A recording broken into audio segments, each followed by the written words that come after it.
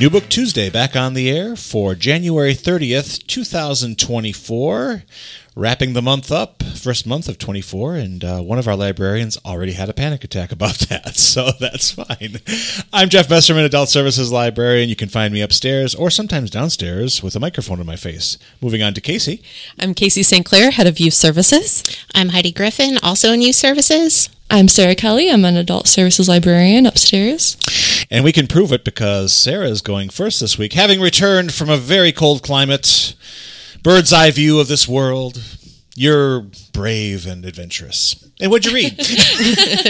Well, the book I have is called The Age of Deer, Trouble and Kinship with Our Wild Neighbors by Erica Hauser. And it just came in today, so it's brand new. It's a nonfiction book. It's been making bestseller lists. It's had really good reviews, and it pretty much tracks our long and shifting relationship with animals, particularly deer. And well, the book talks about the role deer have played in American mythology and just how they're disappearing due to human activity. But there's also, overabundance too in some areas. And I thought it was interesting because the other night when I was driving home, there was a herd of 4 or 5 deer going down the street, coming at my car. And yeah, so I had to kind of just stop and just wait. But it's kind of sad when you see that because they're just being pushed out of their habitat. And yeah, so this book kind of talks about that and just our relationship with deer in our society. And I just started, I haven't finished it yet, but it's pretty interesting. I learned that in medieval Europe, deer represented wealth, which I don't know, I feel like we don't really feel like that anymore. Yeah. There's just so many of them. But yeah, so it's a good read. Can I ask, is the author a scientist or She's not. sociologist or something? No, she's just a writer is what it sounds like, but she's been observing scientists and how they're been tracking deer now. And just, yeah, but yeah.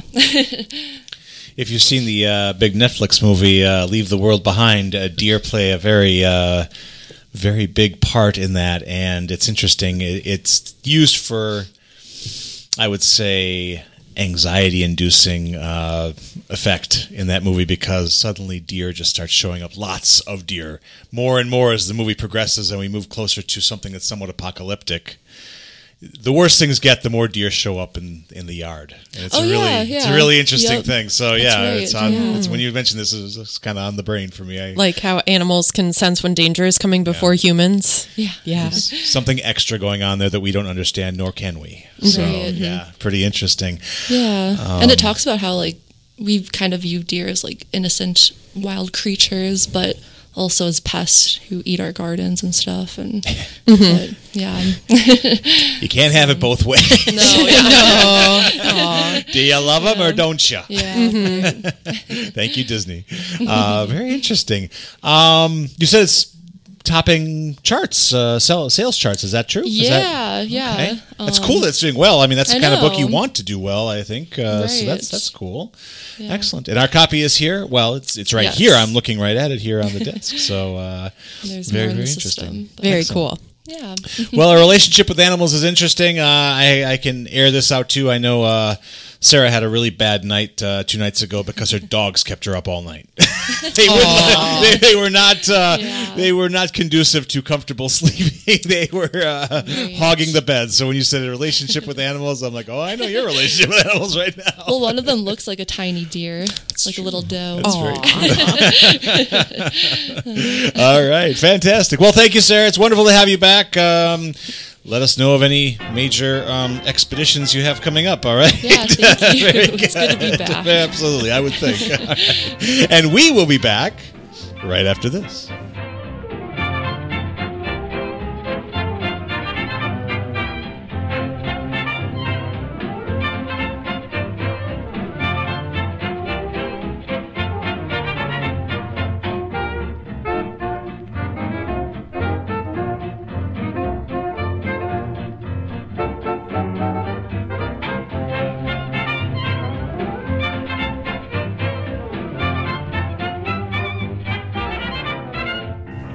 All right, Heidi, what are you going to talk about today? All right. Well, in lieu of the Newbery Award being announced, I decided to share a book that I read a while back, but it did win a Newbery honor. Simon Sort of Says by Erin Bow actually came out last year in January, but it deserves a lot of attention and a lot of credit because it is really, really well done. So in this story, obviously about Simon, we meet Simon, and Simon has just moved to Grin & Barrett, Nebraska. And in Grin & Barrett, there is no internet, no cell phones, no TV, and no radios. So why would they think about moving here? Well, Simon starts his story out by saying, this is why I tell people we moved here. And his story is that his dad, who is a deacon at a Catholic church, was recently fired for an incident involving alpacas during the Feast of St. Francis, where they would bless animals. So they would encourage townspeople to bring in their animals to be blessed. And being a liturgical director, it's kind of hard to find a job. So he was able to find a job in Grin & Barrett, and that's why they moved. It's also notable to mention that his mom is an undertaker, so clearly she can work anywhere, and that there was an opening there as well for Slaughterhouse and Sons Funeral Home, and which is also where they live. That's violent. Such a violent name. Yes. However, this is not the real reason why they have moved to Grin & Barrett. And this is not a spoiler because you can read it on the inside cover of the book. But Simon is famous. And he is famous because he is the only survivor in his classroom of a horrific mass shooting. So, yeah, it just took a turn, didn't it? Sucked all the oxygen out of the room. Thank you, Heidi. However, this book does not focus on that traumatic event. In fact, you don't even learn about what happened to Simon other than the front cover until almost near the middle of the book. He makes like tiny little references about things that have happened to him and his anxiety, but you don't know what happened. And he likes to talk about moving there and his anxiousness for meeting new people. Like, that's what he's scared about. So he does end up on the first day of school making some friends. He makes a friend named Agate, and she is an interesting character in this story. The reason that there is no internet and no cell phones and no TVs or radios or microwaves is because the town is surrounded by radio telescopes that are listening for faint radio signals from space. Scientists are trying to communicate with aliens. And they have been there for years and have not heard a thing. And Agate is afraid that they are going to leave because they haven't discovered anything. So she has developed a plan to help make a signal, a fake signal, so that they will stay. And she wants Simon's help. It involves a microwave. And it involves a microwave. Since there are no microwaves, it involves a contraband microwave. I believe E.T. phoned home with a see and say, so it can be done. Yes. Yes. So he does make these friends, and I just love to, like, how this story focuses on Simon's healing rather than his past trauma. And this book is funny. I laughed so hard. We laughed. I read this as well. I echo everything Heidi has said so far. It is hilarious. The question, I think I asked this question when you brought it to us the first time, and that's why hasn't Wes Anderson made this a movie yet? Because this just sounds like it totally in his wheelhouse. As you were describing it, it just sounds like those kind of quirky characters clustered together, obsessed, very hyper-focused characters, right. And with a lot of tragedy and sadness. I mean, that's part of his wheelhouse too. So. Yeah, so it's an enjoyable story. Even though the topic does seem heavy, I think it is a topic that should be talked about. Because kids are seeing this in the media and they're hearing about it. Yep. And this is a great story on how to cope with maybe those feelings of anxiety of something that, hopefully doesn't happen, but is possible. I mean, once you start bringing active shooter training into the schools, Exactly. it's going to be in their psyche and in their craw. So I mean, Yes. this is a great way to, at least if you can defang that beast a little bit, great. With laughter, definitely. Absolutely. Yeah.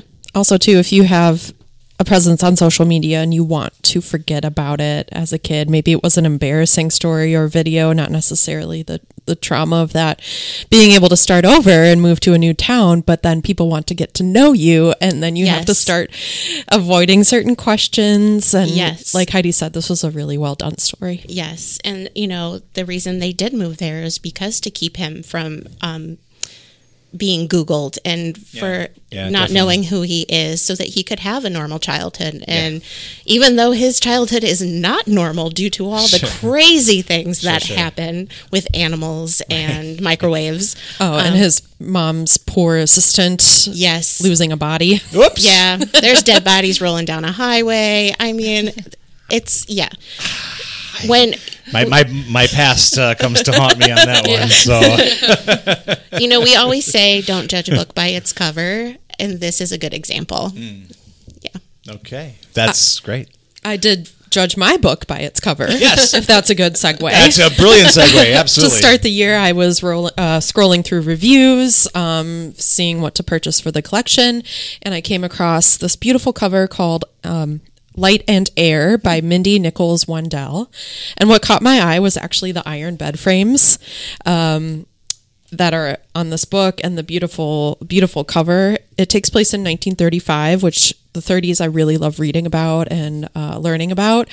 My mom renovated a 1930s schoolhouse, and we lived there for, I think, 8 years. So she restored it back to its 1930s authentic self, architecture-wise. So I have. You were raised in a schoolhouse? Yes. That's so cool. School 24/7. I didn't know. Okay, maybe that's not so cool. So I have a large affinity for the 1930s, and unfortunately, it has some parallels to today with economic downturn and also COVID. So this book, the plot takes place in upstate New York, and it is 1935, and tuberculosis is ravaging the nation. It hasn't touched this particular home until a few pages into the book. A young girl named Holly, short for Hallelujah. Weird names always bother me in books. I wish it was a normal name, but otherwise I have nothing but praise for this book. She catches tuberculosis, or contracts it, which is more of the technical term. Both her and her mother do, and they are sent a few hours away to recover at this sort of state of the art medical complex, where a lot of the patients sit outside and absorb the light and the air and get like fresh air into their lungs so that they can power through and recover from tuberculosis. The one thing that is really traumatizing for Holly is that she is separated from her mother. There's a women's adult wing and then a children's wing. But at the end of the day, this becomes a really good learning moment for Holly in gaining independence and meeting new people. Being away from home builds character. She's becoming more brave. The nurses who help take care of her and the other kids are really kind. And it's sort of like going away to sleepaway camp. I don't know if anyone did that, where you're like, I'm on my own. I know mom is over there, and I'm thinking about her all the time. I'm scared, wondering if she's recovering, but I'm also making the best of it. This is a great book for any child who's gone through a particularly tough COVID story. I don't know if they maybe had a loved one recovering in a hospital and they couldn't see them. This would be really great for a child who's experienced that, or anyone who loves historical fiction. It's a brand new release, and I would say the focus is family, independence, love between mother and child, and also surviving a pandemic. A topic we can't quite get away from, that's for sure. Yes. How well does the author paint the 1930s? Question one. Mm-hmm. Question two, as a follow-up, do you think kids who read that, the target audience, the 30s are so far removed, do you think it'll be too abstract for them? I mean, maybe or maybe not. Yeah. I think it's evident that I'm thinking of an example when she coughs into her handkerchief, a nurse doesn't want to, or one of her teachers, she's at school at the time, her teacher doesn't touch it. She like lets it sit on the desk, and kind of the technology differences that we have today with the masking and the vaccines and stuff, I think that helps play a part. Like, why isn't she just wearing a mask? Or, I think the medical advances of today kind of help them get transported back into that time where they are coughing into handkerchiefs and using old school stuff. Cool. I don't think it's above kids to pick up on. Excellent. Awesome. Fantastic. That's 2 fantastic titles that you can get your hands on here in our youth services division down here on the first floor. So Heidi and Casey, thank you. Wonderful. We're going to take a break and come back, and Jeff is going to kind of trash things up a bit. So I've been known to do that on this show. We'll be back.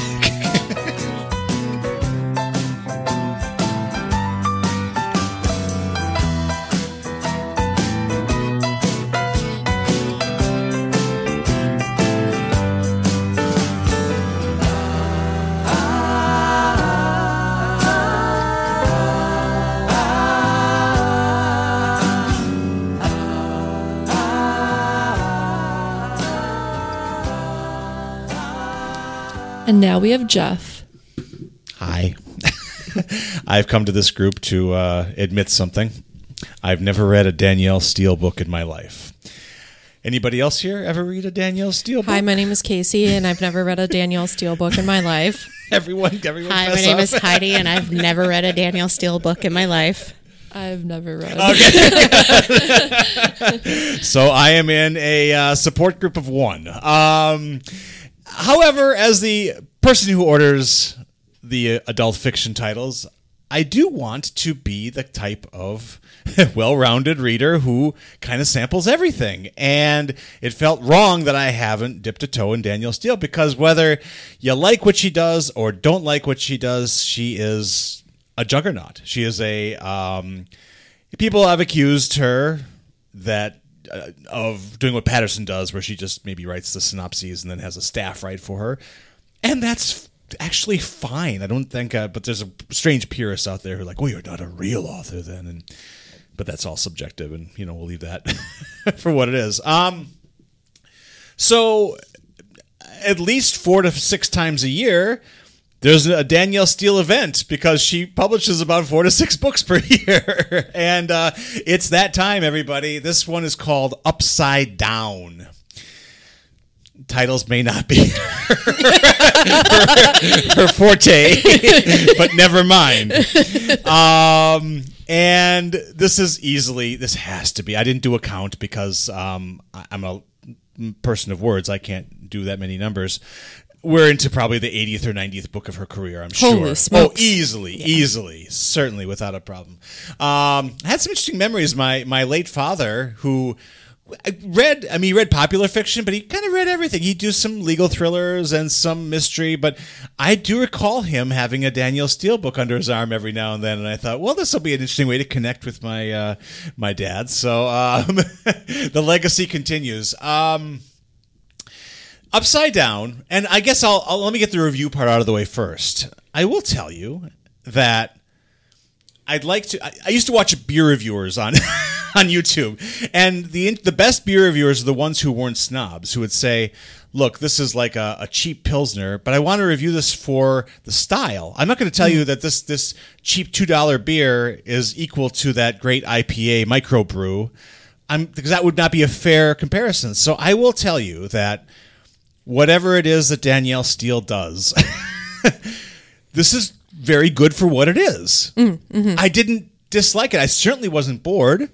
The word choice and sentence structure is about as simplistic as can be, but that's okay for this type of thing. So again, in the style, I would say that this is great for the style. I was,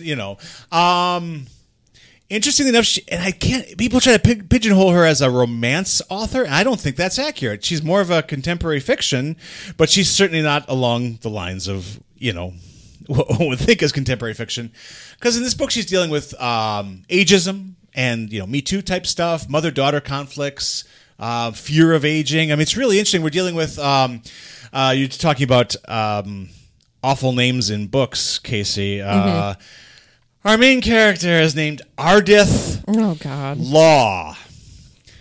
Why? Barf. Let me spell that for you, in case you at home. Ardith. Ardith. Ardith. I I had liked to- the name Holly if it was Hallie. Sure. Just knowing it was Holly in my brain. So having to read the word Ardith over and over again Yeah. was it just a chore and agony. That was the worst part of the book. Actually, everything else was kind of okay. But Ardith Law, she's a Hollywood icon. She's kind of a Meryl Streep type. She's 62 years old. She was married to a Hollywood star, and they had a kid together. Her star husband passes away in a car accident or something like that. Some kind of accident. I don't know. It's a shaving accident. I have no idea. Actually, he was with his mistress when he died, so I guess it wasn't a shaving accident. Or maybe it was. None of my business. The daughter was very young. She was 7 at the time. Daughter's name is Morgan. Morgan has problems with mom because mom wasn't there for her when she was growing up, and so Morgan has become a famous plastic surgeon on the East Coast, of course, and so the mother-daughter thing is very strained, and Ardith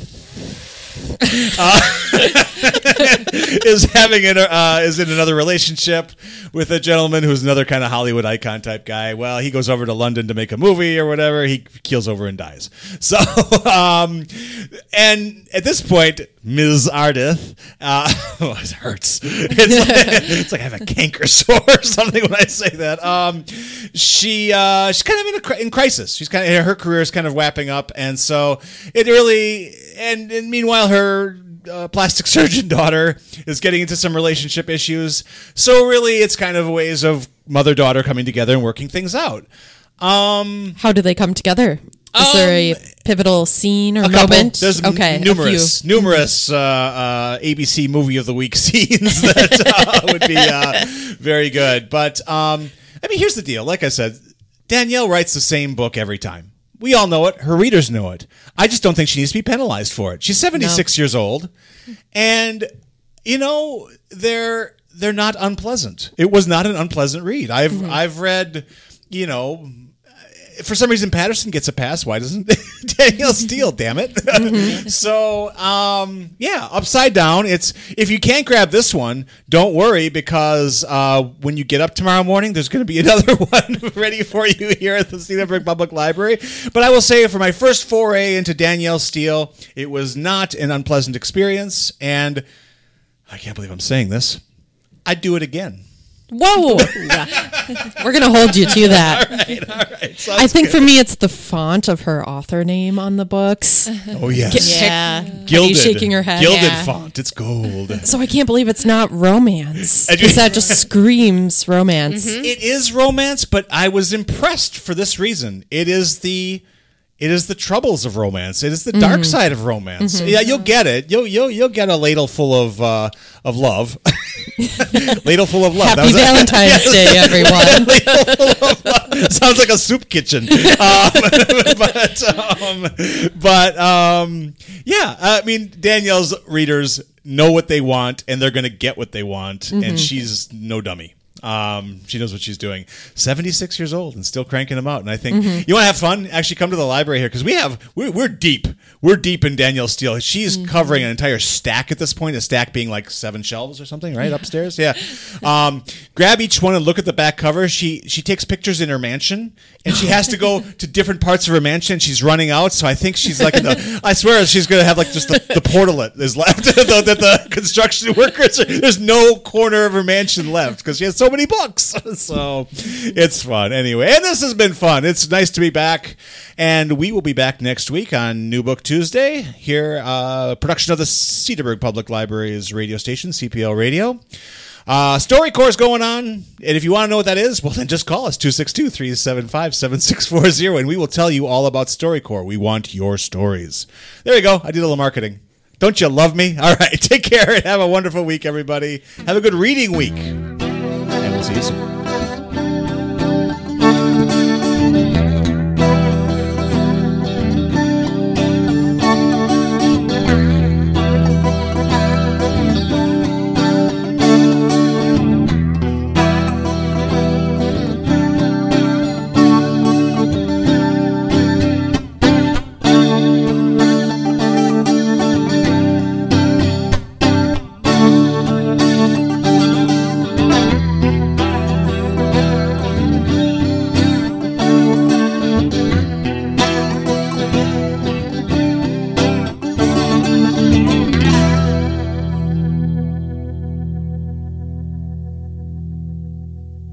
Uh-huh.